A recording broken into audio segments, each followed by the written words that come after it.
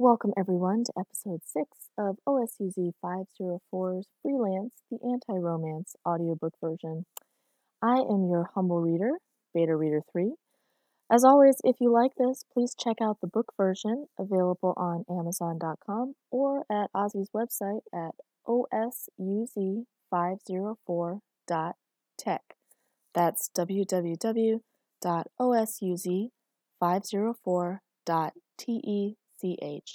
There are several other books, blogs, and in-progress stories available for reading and opinions, so be sure to check it out. Now, on with the story. Section 5. Strength Stats. How hard you can hit someone.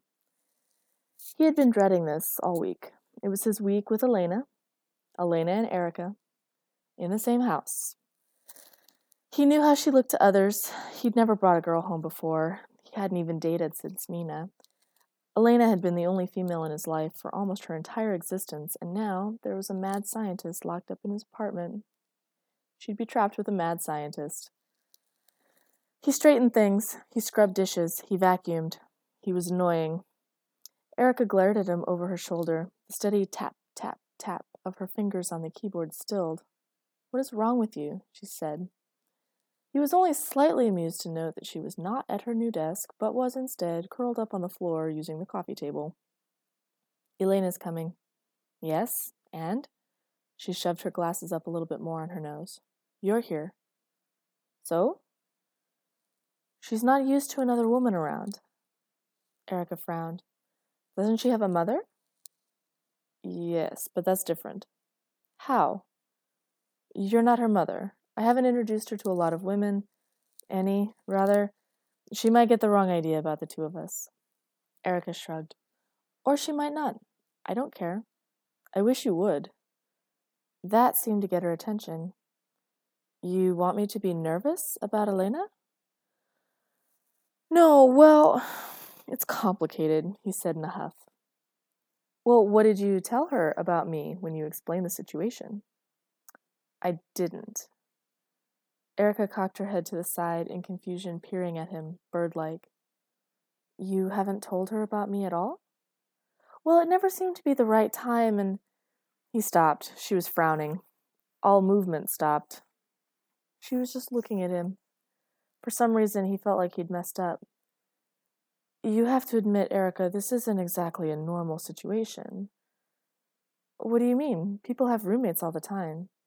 "Yes, but usually it's because they need help paying the rent, or they're friends, or in their relationship. We're not any of those things." "We're not friends?" She seemed to be processing that as if it was unexpected. "No, I didn't mean it like that." Kitty and Erica both seemed terribly interested in his discomfort, watching him as if he was some kind of display. Kitty plopped himself in Erica's lap, and two sets of golden eyes fixed on him in quasi-expectation. "How did you mean it, then? Aren't you either friends or not?" "Well, yes, but there's a lot of gray in there." "Gray what?" He held his temples, smoothing his hair back. "Just never mind. I'm sorry I said anything. Please be quiet." "We've never seen you so agitated," Erica said, stroking Kitty for all the world like some Bond villain. "Could you please put on something other than those sweats?" he grumbled, seeing her suddenly as Elena and Mina would. Flyaway hair, grubby clothes, pale, soft in a slightly chubby way, glasses. He mentally compared his put-together, hyper-feminine former wife with the recalcitrant nerd sitting on his floor and sighed, wishing for just a moment that Erica was a little more interested in appealing to the patriarchy. Erica looked at Kitty. "Kitty, I believe he is ashamed of us." The cat seemed to nod agreement, and again 2 sets of golden eyes stared at him accusatorily. "I am not ashamed. You can do whatever you want. It's not like—" "Oh, just forget it." He slumped in a chair and stared at his watch. She'd be here in a few minutes. Erica slipped into her little alcove and emerged wearing a soft flannel shirt and jeans, almost normal. She saw his look of surprise. "I went to the thrift store, and I bought clothes, since you seem to care about them for some reason. I even bought a bra, like a true American capitalist stooge." "You have my eternal and undying gratitude. Can I burn those sweats now?" Absolutely not." Why did you go to a thrift store? The fashion industry is a merciless grind, ruining the planet, small businesses, and brainwashing people to believe in a consumerism and materialism that's toxic to human existence. He blinked. I thought it was to save money. Nope, I'm loaded. She grabbed a book and sat on the couch, obviously uncomfortable. Clothes are the worst. His lips twitched. The door latch jerked. Hey, Dad, we're here. There was a pause. Erica looked at Elena. Elena looked at Erica. Erica looked at Nina. Nina looked at Erica. Marcus closed his eyes and waited for death, praying it would come swiftly. Oh my gosh, it's you, breathed Elena. You're the alien, right? Nina looked at her daughter in confusion, and Marcus started to laugh. Yep, that's me, said Erica. I'm an alien. Did you read my sex books? What sex books? Asked Nina sharply, moving both through the door so she could safely close out the neighbors. Marcus, who is this person? Nina, Elena, this is Erica, one of our authors from work. She ran into a little housing problem, so she's here for a while. Forever, said Erica definitively. He misspoke. I live here now. Marcus cleared his throat as his ex-wife stared at him, one eyebrow raised. Oh, really? She said. And here I didn't even know you were seeing anyone, Marcus. You mean she was studying human mating behavior with you, Dad? Oh my God, that's so gross. What are you talking about? What about mating behaviors in sex books? Asked Nina, alarmed. Elena pointed to her father. A couple weeks ago, he brought home all these sex books, gay ones too, and said he was holding on to them for an alien that wanted to observe human mating behavior. Her finger swiveled to Erica.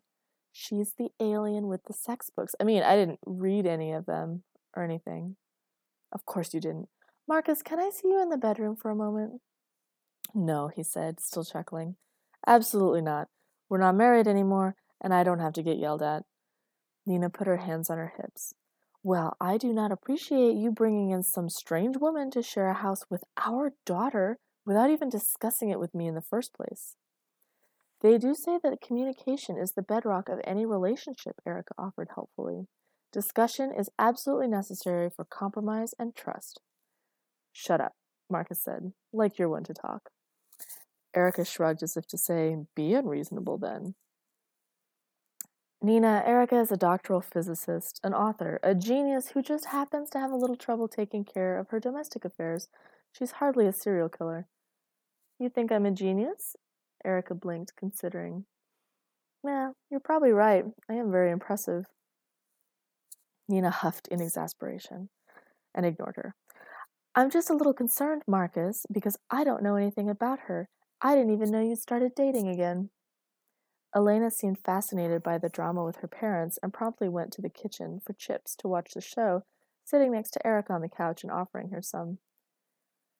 I'm not dating again, Marcus said, irritated at the action. I just told you Erica needed a place to stay. I have a place. We're roommates, not anything else.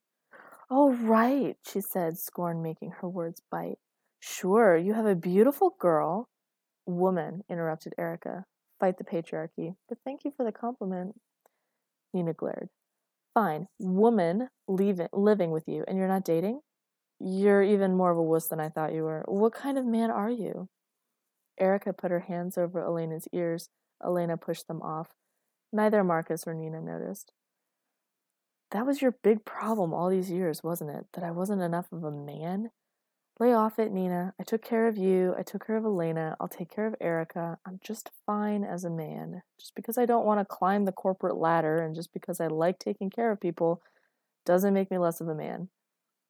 Oh, don't kid yourself. You couldn't make a decision to save your life, Marcus. I had to push you into everything. Getting a degree, moving to Chicago. I had to make you take all those steps, and you never take control or initiative of anything. So what, you're just letting this woman freeload off of you without even getting sex? Well, she does pay rent, so any real man would be dating her. I think you were gay, but you just can't be bothered to work up the motivation to approach anyone. Okay, here's a decision for you. Go home. Get out. This is my home. Leave. Don't come back. Go back to your precious Brent or Trent or whatever his name is. You know, the guy who's so manly that he can't even help you take care of our kid. and leaves you with all the chores, go back to that guy and talk about squash or money or persecuting the lower classes, offered Erica. Shut up, Nina and Marcus said simultaneously. Erica raised her hands up conciliatorily. Sorry, folks, just pretend I'm not here. And took another potato chip from Elena. You doing okay over there, kid? She asked under her breath. Do they do this often? Never, said Elena, breathless, eyes glued to the scene. Dad usually just rolls over and apologizes before it gets to the good part. I always wondered why they broke up. She saw Erica's questioning glance. Oh, Mom got pregnant with me when she was just a teenager. Dad quit school, they got married, but then she wanted to go to college, and evidently it just wasn't working. They got divorced when I was like 2 or 3, but Dad moved up here to take care of me and help pay for Mom's schooling. Don't worry, this is like a soap opera for me, not a emotional event. She paused. I've never seen Dad so worked up. What did you do to him? What indeed, murmured Erica. What a great question. You're so selfish, Nina was hissing. What if I don't want Elena to be exposed to this kind of trash so young? She's 16, Marcus. Remember what happened when I was around 16? I got pregnant. We got pregnant, he said indignantly. I stayed with you the whole time. Don't tell me I'm selfish. We have a great kid. We have great lives. You can't just throw that in my face like it was my fault. It was both of us. But it's my problem now. You're a guy. No one cares about fathers. Stop it. Something hard and angry moved across Marcus's face. Don't ever say our kid was a problem. It's not fair to anyone, especially Elena. You need to leave now. If it's such a hardship for you to be a mom, I'll take her. Leave. Go away. I've always told you she could come and stay with me whenever, for as long as she wanted. It's never been about you. God, why do you have to make everything about you? He opened the door for her. Please get out, before Elena hears something that stupid come out of your mouth. Too late, said Erica softly, watching Elena digest what had just happened. She patted the girl's hand. Nina swept out. Marcus slammed the door. He knelt in front of Elena.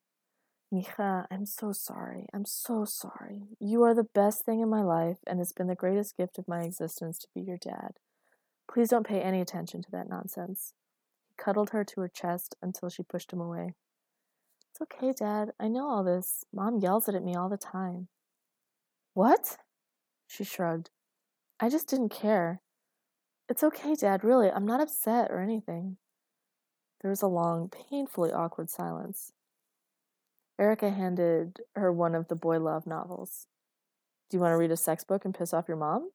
She took the book. Yes, please.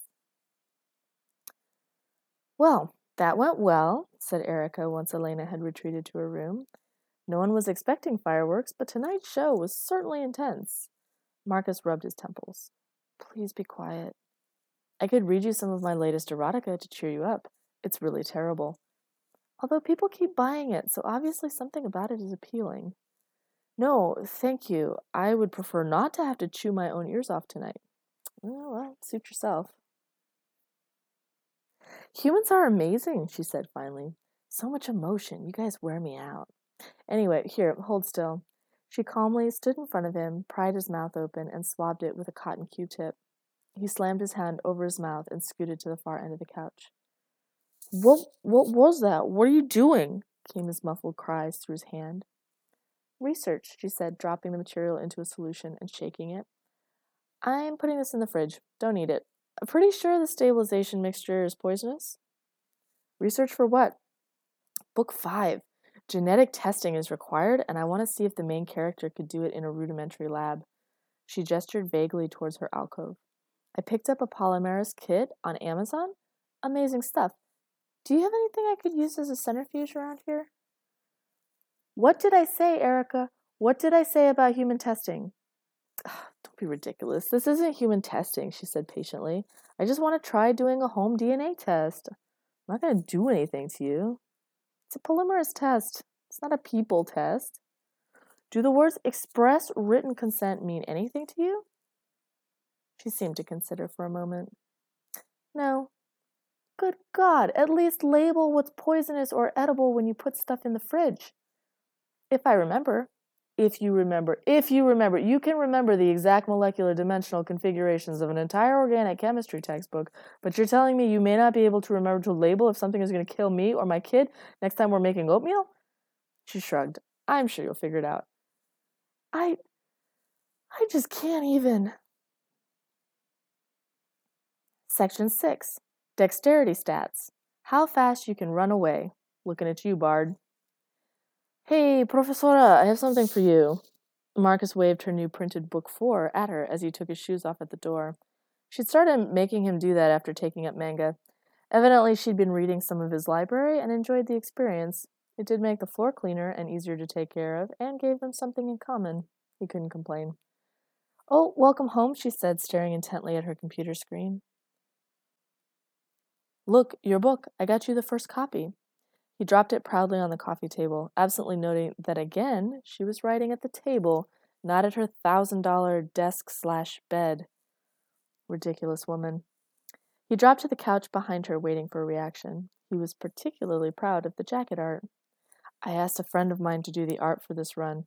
Since your last one sold so well, we bumped up your numbers for this one by 25%, and we got to increase our marketing budget. So, what do you think? Do you like it? It's the Mandelbrot set, only... She turned the book upside down and rotated it. Only it's merged with a Lorentz curve. She blinked, rotating the jacket again, and then one more time. Lovely. It's actually mathematically correct, isn't it? Just superimposed integer sets and merged on a false-colored Hubble photo? I have no idea, sweetheart, but it looks amazing, and my friend said it was perfect for your book. She hadn't let it go. He felt ridiculously pleased with himself. It is perfect, she said. Good. He put his arms behind his head and let his eyes close in contentment. I wanted you to like it.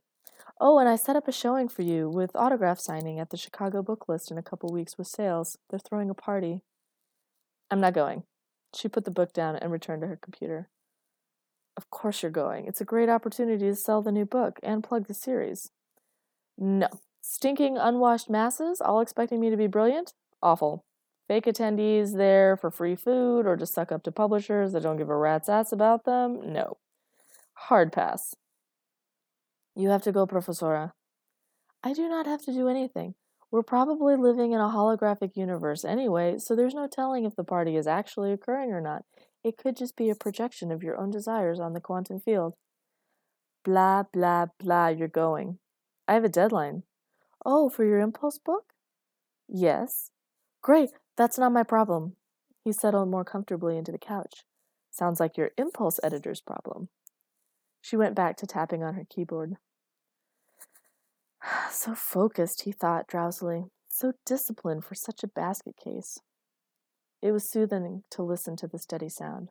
So soothing, he felt his breathing lengthen and his arms drift around a pillow.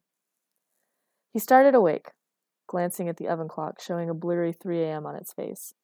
Erica was still frozen in front of her computer, unmoved from the last time he looked at her. His arm had fallen asleep from him sprawling out on the couch. She wasn't moving. No tapping. Barely breathing, as far as he could tell. Erica, Mavia, are you all right? He laid a hand on her shoulder.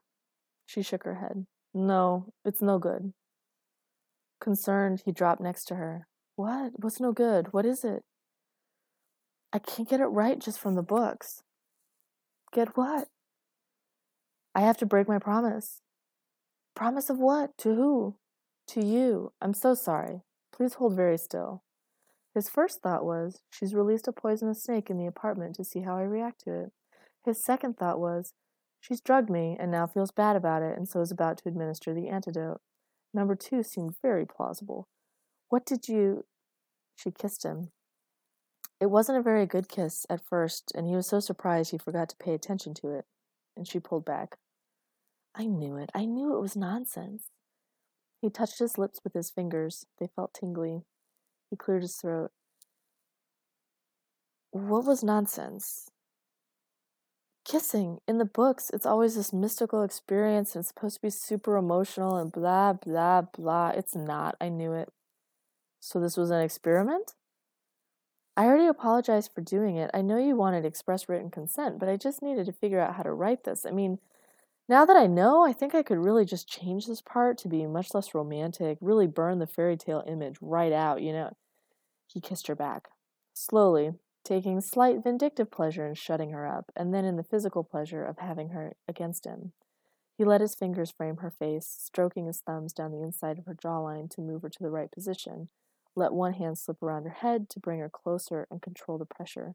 Her lips were shockingly soft, which surprised him. More surprising was that she seemed to not know what to do. He let it deepen, breathing in her scent, clean soap, shampoo, a hint of flowers, feeling soft skin. Like rain on the mountain, he thought. So cool. She pulled away and pressed her fingers to her lips, an unconscious imitation of him. Oh, she said. Well, that was different. He wanted to pull her back. He wanted to do it again. He felt deprived and selfish and greedy, and it made him annoyed. I don't want to be experimented on, Professora. Don't. But I wanted to know. I'm not a toy. Don't do it again. He was shaking, like someone had come and scooped out his insides, leaving him feeling hollow and echoey. He set her back against the couch and extracted himself, avoiding her. He slammed the door to his bedroom and locked it, leaning against it with his fist pressed against his lips. He could still feel the cool scent of her hair and his hands. Mujer malvada, he thought. How dare she? He refused to talk to her the next day. Still made her breakfast, still did the chores, still made her lunch before he went to work, but in complete silence. She didn't try to make conversation, just sat across from him, taking the plates he offered, watching him.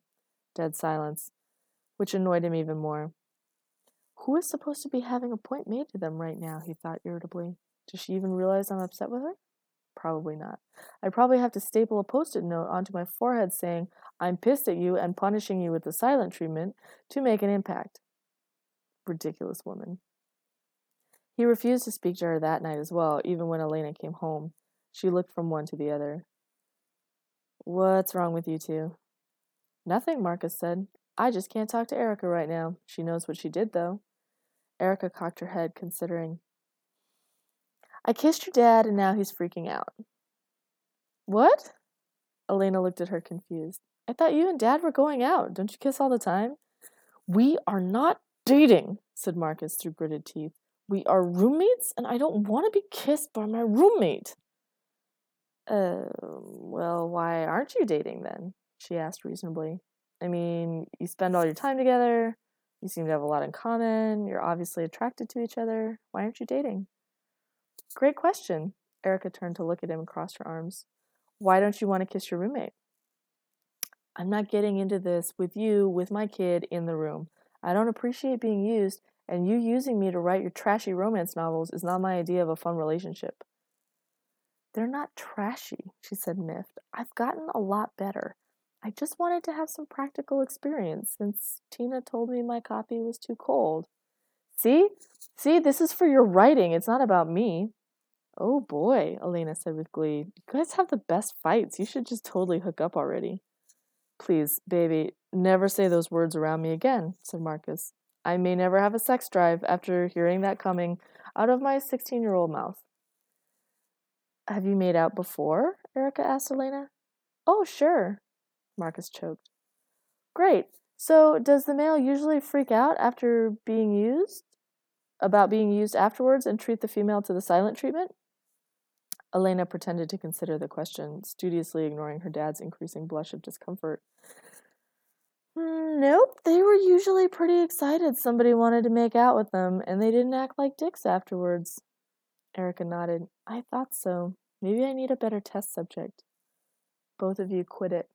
His ears were so hot he pressed his hands against them to try and cool them off a little. Just because I expect a little privacy and a little discretion from my kid, and I don't like being taken advantage of, does not mean that I'm being a dick. Yeah, it does, Dad. Just make out like a normal guy. Marcus groaned. Please stop. Death. I will go ahead and die now. It is the end. My teenage daughter is giving me sex advice. Mad scientists are molesting me against my will. When will the sweet release of death take me? And who are you making out with, Elena? Do I know this person? Because I should know this person. He should come here so I could understand what equipment I'll need for his eventual murder. Nope, don't worry about it. I'm going to my room. No murdering is required. Erica picked up the cat and gave him a lingering, guilt-inducing, accusatory stare before sticking her nose in the air and going back to her computer. How is any of this my fault? He called to no one in particular. I'm the victim here. But he didn't get an answer. She was watching him, sitting at the kitchen bar, observing him do the dishes. You could help, he grumbled at her. Your hands work just as well as mine. No, thank you, Erica said. I'd rather just watch you. That's creepy, Professora. I'd prefer that you didn't. Well, the world's an imperfect place, isn't it? She didn't move. He knew that if he looked up, he'd see those golden brown eyes just looking into him, dissecting his every movement, thought, action, just watching and recording everything in that giant brain of hers. Please stop staring, Erica. No, I want to see you. He dropped his head to scrub harder at a pot and to hide the massive confusion that he was pretty sure was written in giant letters above his head. I didn't mean to make you uncomfortable, she said, bracing her head on her hand, but those still eyes. He didn't look. I'm also not using you for the romance novel. She paused. Well, I am, but not in the way you seem to think. What are you doing with me, then? He asked. Is this just an experiment for you? Of course, all things are just experiences, but I wanted to have that one with you. Just you. Does that make you feel any better? No. Yes, he thought. Oh, why do you say things you don't mean? She seemed confused, though her perceptivity surprised him. Doesn't everyone do that, to protect themselves? He asked her.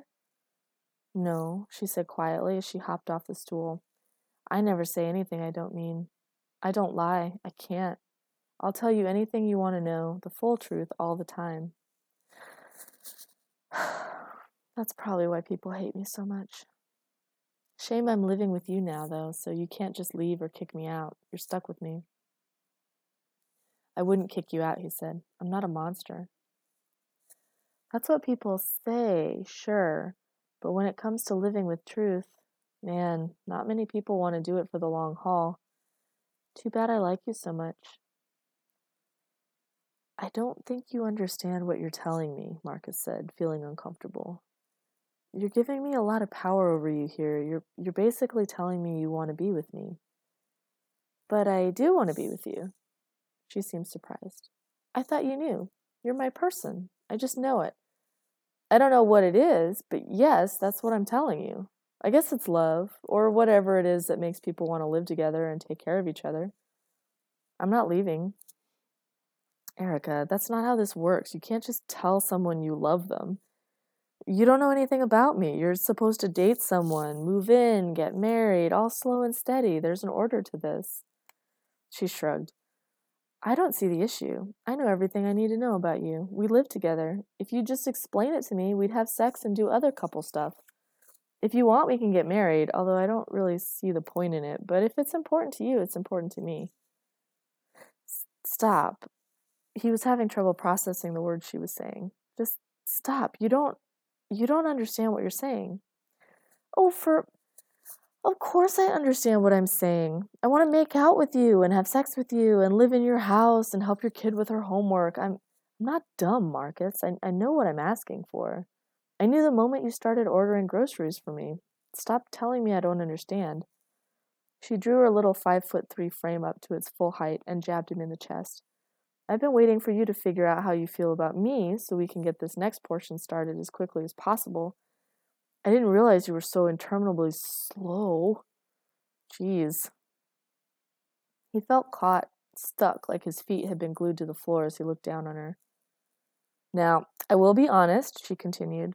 The whole love and sex thing is not my wheelhouse, so to speak, but I've been doing lots of research. Tina says my stories are getting much better, so it might not be too bad for you. He tried to swallow, but his throat felt too dry. Erica, I don't know what to say to this. She nodded. I know. I'm sorry. I didn't realize you didn't understand what was going on. Let me try to be more clear.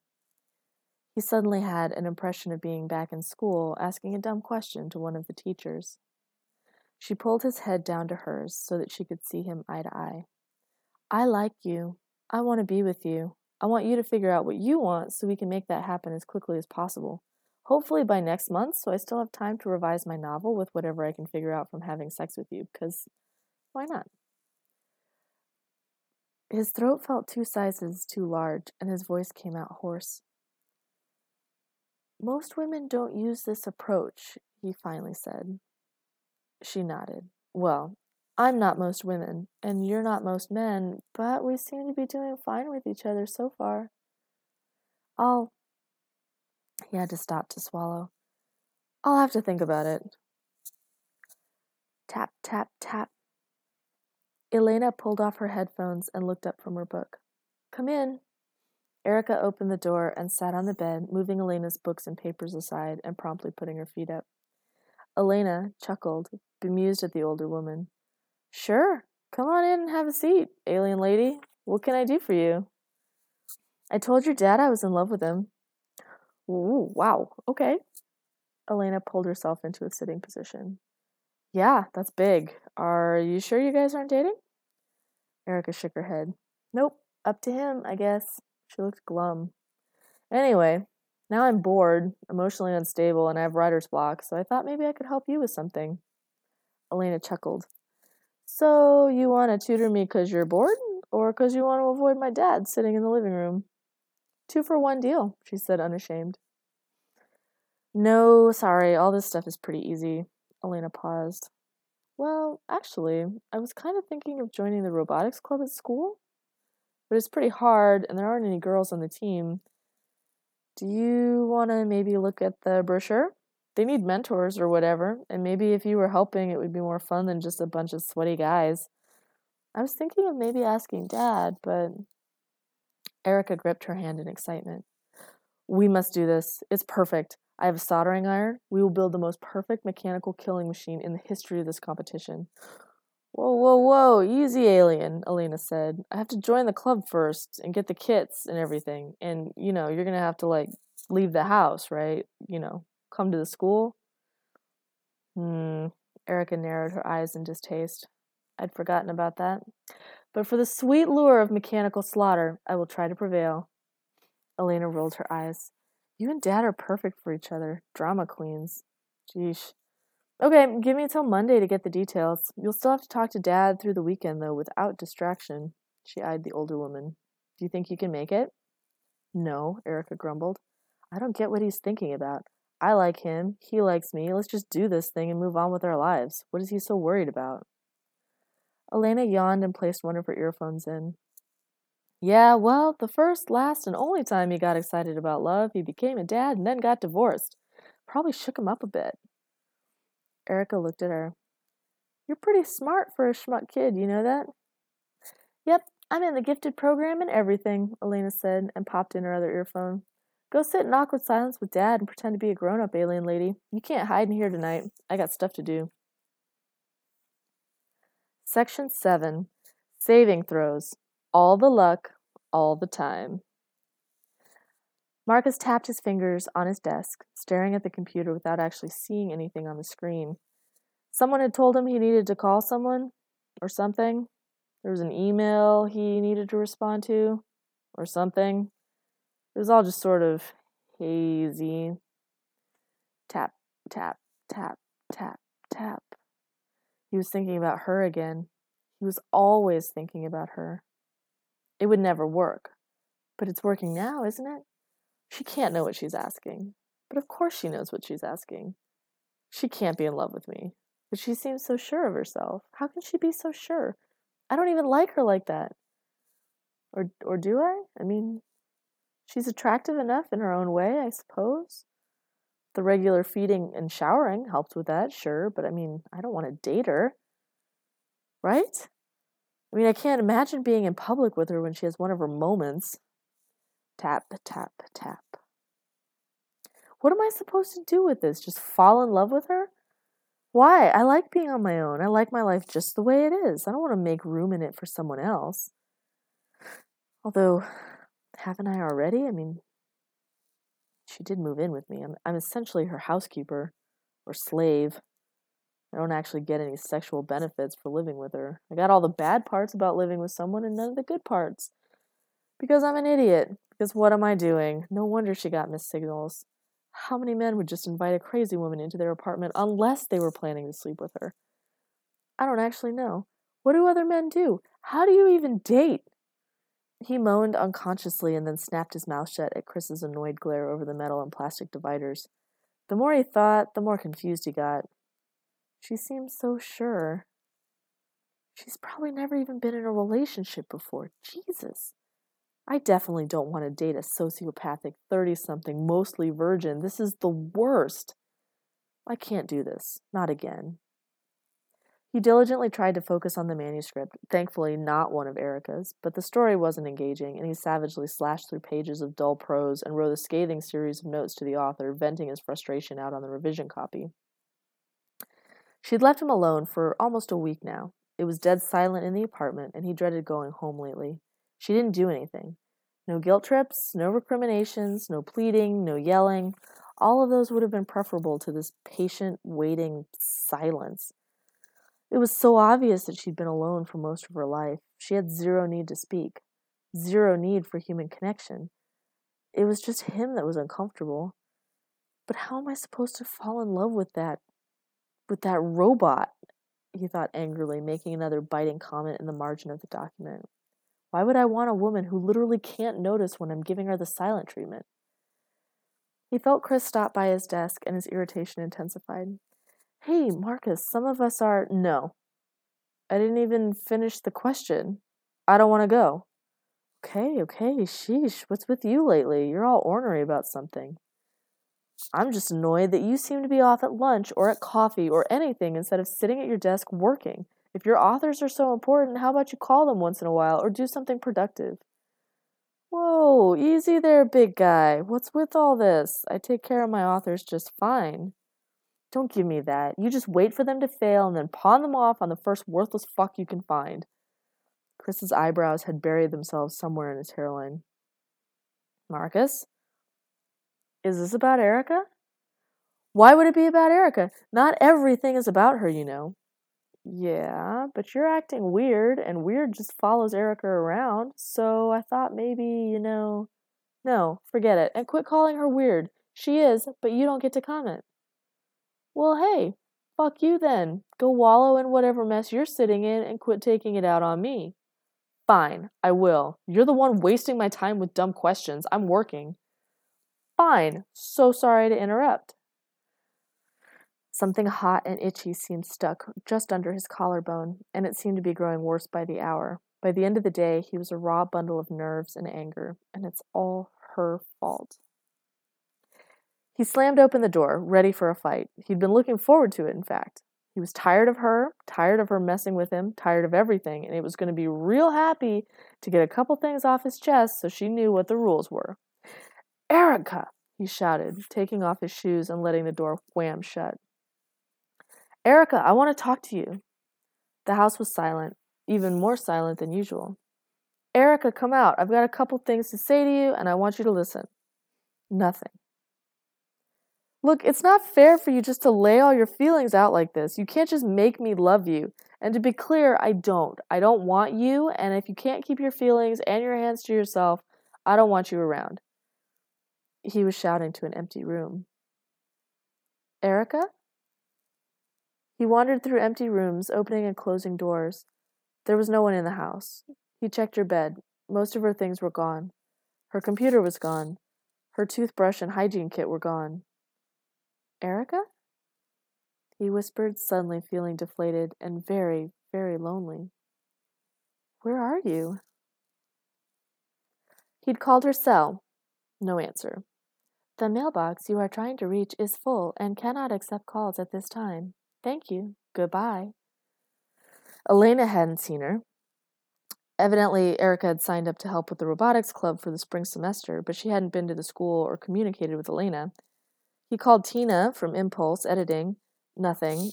He didn't know if she had any friends or family. He didn't know anything about her. He sat, his elbows dangling on his knees, staring at his phone, wondering who else to call. How can I know so little about her? She's been living here for months. Awful, twisted guilt seemed to wrap around his throat. and made his chest tight. What if she knew?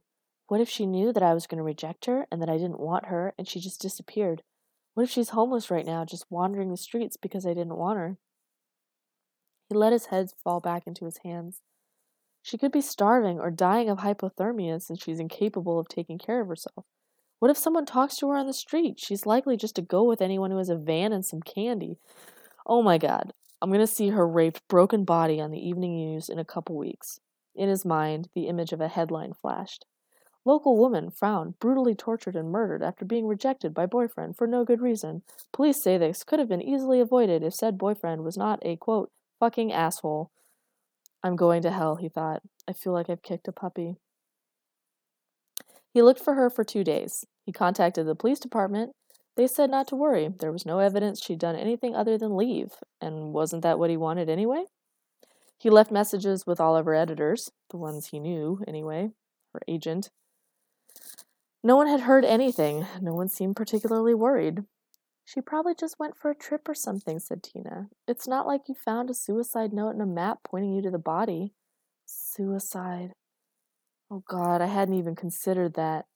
He felt his heart twist harder. Tina frowned at him. That was a joke. You don't understand, he said earnestly. Erica has a lot of problems. What if the strain just finally got to her? She seemed fine last week. Yes, but you know people with her temperament can be sensitive. What if something pushed her over the edge? Nothing pushed her over the edge, Tina said, patting his arm. It's really sweet that you're this concerned, but don't you think you're taking this just a wee bit out of proportion? I'm sure she's fine. She turned back to her work. Maybe she just went to visit her foster family. I think she mentioned something about it being her birthday this week.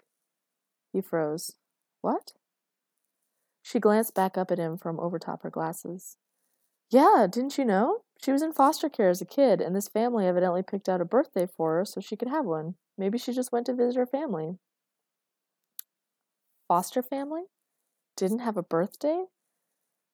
The words registered somewhere deep in Marcus's brain.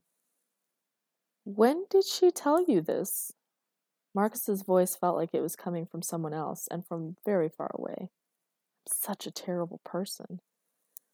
Oh, she stopped by so we could talk about some of the book revisions last week. We're a little ahead of the deadline, so we were just chatting about things. She said she was getting ready for her not birthday, and I asked what that was. She told me about her family giving her a not birthday date. I thought it was sweet. Did she say where she was from? Nope. I got the impression she wasn't with them for very long, but she didn't share anything other than the not birthday story. She took another closer look at him. Marcus, you look really stressed out about this. It's fine. She's probably just busy and will call you back when she's free. Relax. She'll come back. What if she doesn't? What if I hurt her? He thought. I didn't know about her childhood, or that it was her birthday this week. Tina shrugged. It's okay. I just heard about it by accident. Still, I feel bad. Don't, she said, laughing. We're just her editors. It's not like we're best friends or family or anything. He felt even worse for some reason. I am so going to hell. She was gone for 5 days. 5 awful days.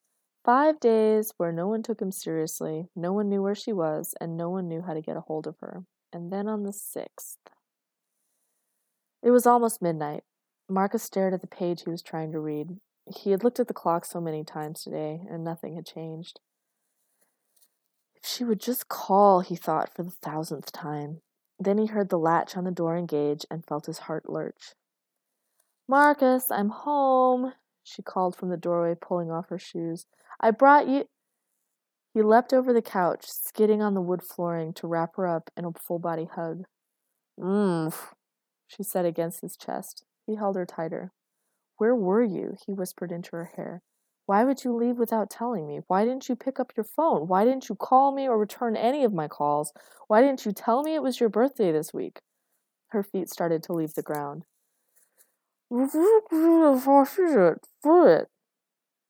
Her face was buried firmly against him, and he refused to let her pull away enough to speak coherently, taking selfish pleasure in just holding her as close as physically possible for as long as he wanted. She didn't seem to mind, letting her arms wrap around his waist and snuggling in more comfortably. I was so worried about you, Noya. I pictured you dead in a ditch somewhere, or dying of hypothermia, or being murdered by serial killers.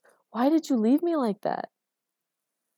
She finally pulled away enough to bend down and rifle through her bag, emerging with a tiny keychain in the shape of a train hurtling through a star. I took a train trip and brought you a present. She handed it to him. He blinked. You got me a keychain? From a train trip? What? Yeah, when I get stuck on something, I take trips or go on a walkabout. I figured you were still upset with me and my writing was awful last week, so I took the Zephyr train to Utah. She smiled and patted her bag. My copy this week will be extra good. Why didn't you return any of my calls? She seemed surprised and dug out her cell phone. You called? I guess I just shut my phone off. It's not like anyone but you calls me. Marcus placed his hands over his eyes, pressing the heels of his palms against the cheekbones, and let a wash of frustration, guilt, relief, and violent irritation erupt in a long, muffled moan. It went on for about 20 seconds. Erica blinked innocently at him. What's wrong with you? Are you upset about something? Infuriated and not trusting himself to speak, he went into the bedroom and shut the door. Sorry, I couldn't quite hear you. After the third time he'd gotten up to check on her in the night, he felt a rustle and a small form slip between his covers. You were getting annoying, she said, yawning. It kept waking me up. Go to sleep now, please, and don't snore. She tucked herself into the crux of his shoulder, promptly stealing a pillow, curled in to face him, and fell asleep without further preamble. She smells like sea mist, he thought absently, or rain on rocks, refreshingly cold. Thank goodness we got her to shower daily. Tell me about Utah and your not birthday tomorrow, he mumbled. You need to learn to use your big girl words. She started to snore. I don't want eggs, Erica said, turning up her nose at him as he got out breakfast materials. I want waffles. Waffles are bad for you, Marcus said absently, marking up the grocery list hanging on the fridge. What do you want for your birthday? Waffles. He gave her a side look past the open fridge door. She smiled at him peaceably. Fine. Do you want my waffles or IHOP waffles? Yours. He sighed again and got out the flour. Okay, since it's your birthday. It's not a birthday, she said, pulling out a notebook to doodle in. It's the date when I was emancipated from the foster system. I never had an actual birthday. Oh. He felt awkward and turned to the skillet. What does your birth certificate say? I got a replacement one when I was older that just lists January 1st of the year. Oh. How old are you? 33, I think. I'm an old lady. You're not that old. I'm older than you. He stopped. How do you know that? I went through all your stuff. Erica, stop it. Why? I wanted to know. He beat the mix savagely and slammed the pan down. You know, I was perfectly happy before you. My life was calm, normal. I didn't have heart attacks in the middle of the night, or a roommate that steals my stuff, or magical furniture that appears when I don't want it, or 30 packages a day sitting on my doorstep that you are evidently too lazy to bring into the house. What are you ordering, anyway? Books, mostly, she said, reaching up to shove a cookie in her mouth. He swatted it out of her hand. No stealing my cookies. Sugar isn't good for you. She stuck it back into her face. I'm saving you from your own weakness. You're a brat. She grinned and crumbs fell onto the counter. Close your mouth when you're eating. He handed her another cookie. You're a very conflicted person, aren't you, Marcus? She said. I wasn't before I met you. I doubt that. Here. He thrust waffles drenched in butter and honey at her. Happy not birthday. Thank you. Are you going to get dressed today? He asked, eyeing her faded sweats with distaste. And can I burn those things you're wearing yet? Nope, I like 'em, she said, cramming her face full of waffle. At least let me wash them. Okay. And started stripping them off at the table. He didn't even bother to sigh, just averted his eyes as she dumped them on the floor at his feet. Go put something else on. Why? To save my modesty. Oh, sheesh. Okay. He heard her get up and rifle through things. Are you decent? He called back to her. Yes. When he looked, she was comfortably wearing one of his t-shirts and underwear. How do you make it in the world? He asked in awe. Are you allergic to clothes? No, I just don't like 'em. She continued shoveling up her waffle. Thank you, this is delicious. Good. I'll be home late today. I have a meeting downtown. Okay, can I use the stove to make something tonight then? Yes, fine, just don't break anything. Okay. Okay, Ryan said, considering the map with his miniature on the kitchen table. I'd like to swing up on the back of the were-tiger, using his skull to jump to the chandelier on the ceiling, cut the chain, and crush all three were-tigers underneath me. Okay, said Justin, but you only get one move action and one combat action. But the were-tiger is within 10 feet of me and the chandelier is within 20, so that's one move action, and then I can take my second story feat to take no extra movement to get to the chandelier. Fine. Roll strength athletics for the jump and strength with no weapon modifier to cut the chain. Well, can I roll dexterity instead? I mean, it is jumping. And you get that dexterity bonus for the second story work feat, chimed in Marcus. Justin scowled. You're just asking for that because you took the strength debuff from the warlock that hasn't worn off yet. So? Ryan said. Fine, roll dexterity for the jump and straight strength for the chain cut. Ryan rolled the dice. 28 and 4.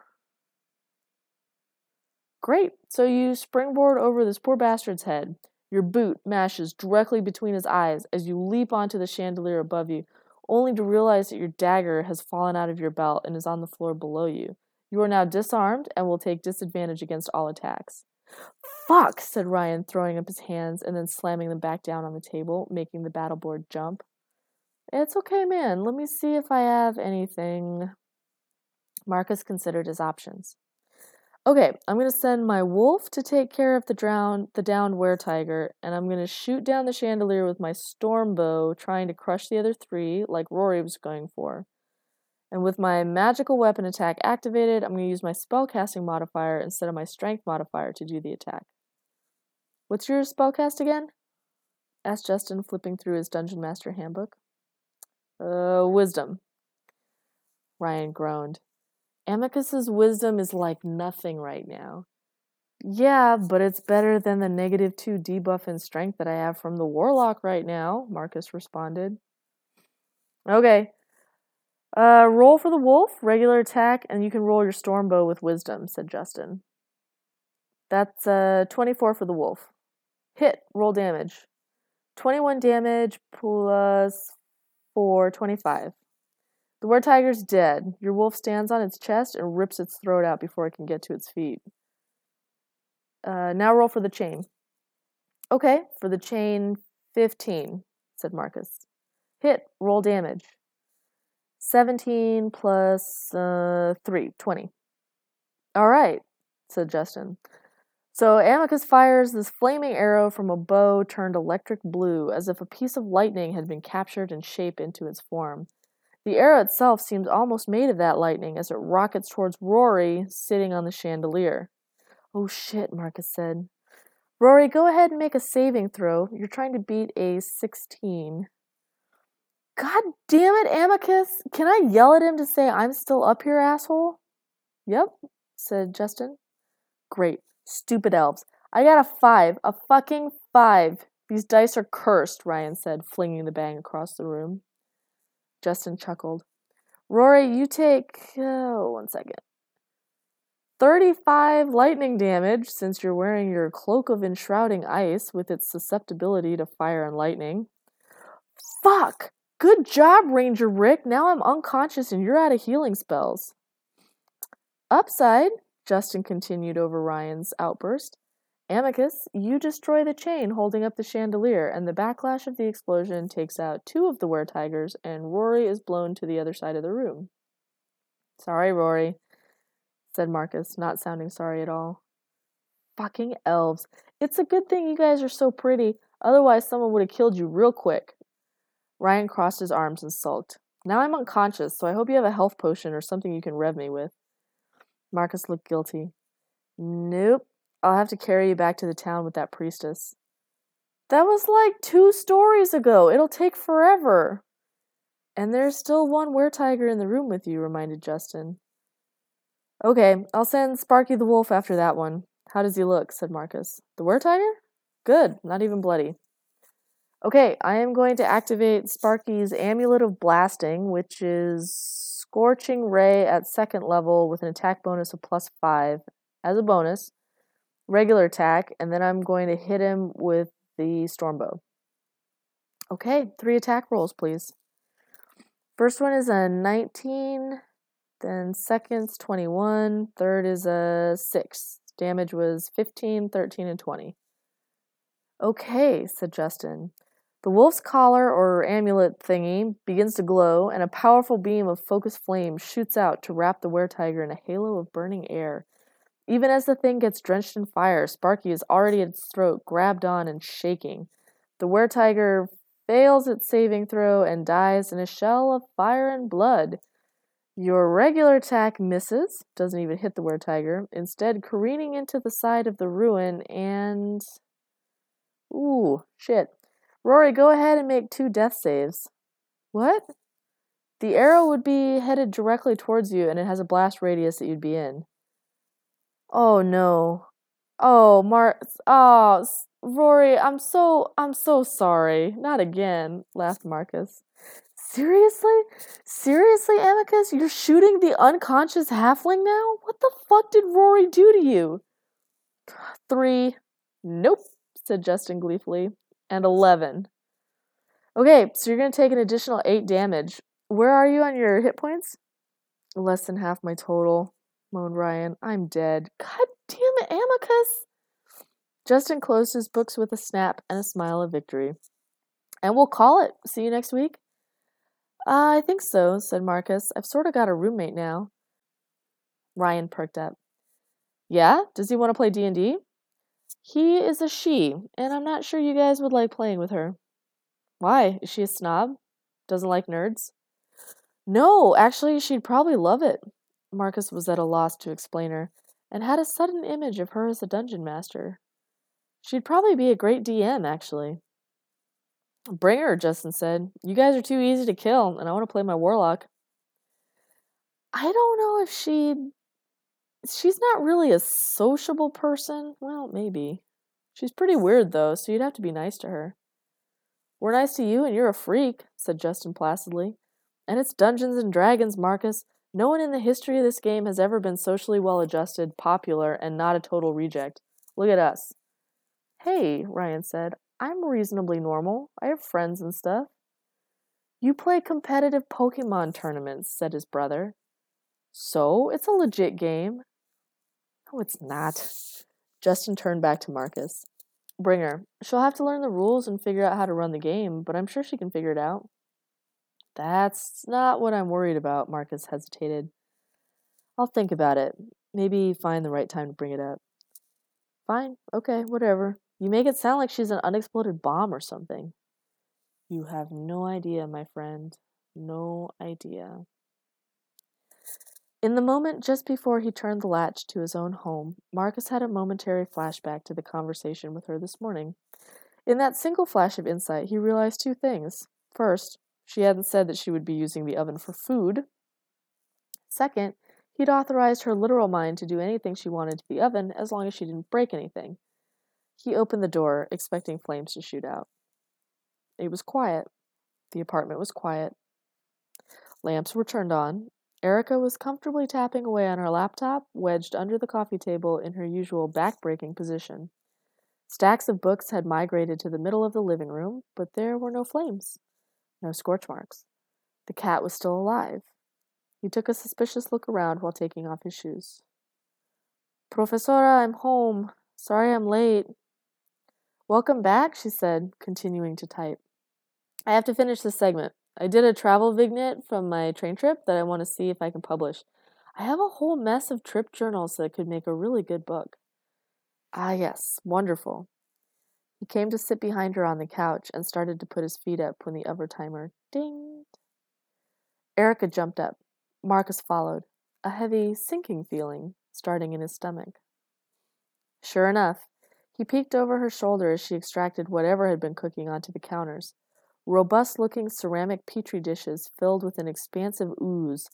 All interesting colors of red, orange, or bright pink came out of the oven. Using tongs, she placed each one of them on a scale and scribbled notes in her writing book. He perched on one of the bar stools to watch.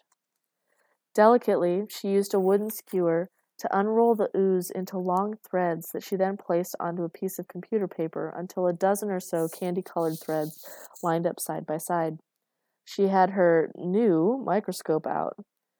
Snipping a tiny portion of the threads, she dabbed a clear mixture on the plate and dropped the thread onto it, rotating the eyepieces to the appropriate magnification, and sketched the result in her notebook. Marcus leaned over to peek. Complex whorls and branches seemed to have split off from the main thread, like a crystalline tree or flower with hexagonal scales. She noticed him. "Want to look?" she said, motioning him over to the microscope. "These are slime molds that were grown in a saltwater solution. They're still alive, but see, the heat exposure has helped to precipitate the salt, allowing them to grow these crystal exoskeletons. And some were contaminated with bacteria, so you can see those organic growths look different." Marcus pressed his face to the eyepieces. It was remarkably beautiful, like intricate jewelry. "Wow," he said, impressed. "And they did this on their own?" "Yes. Self-assembly.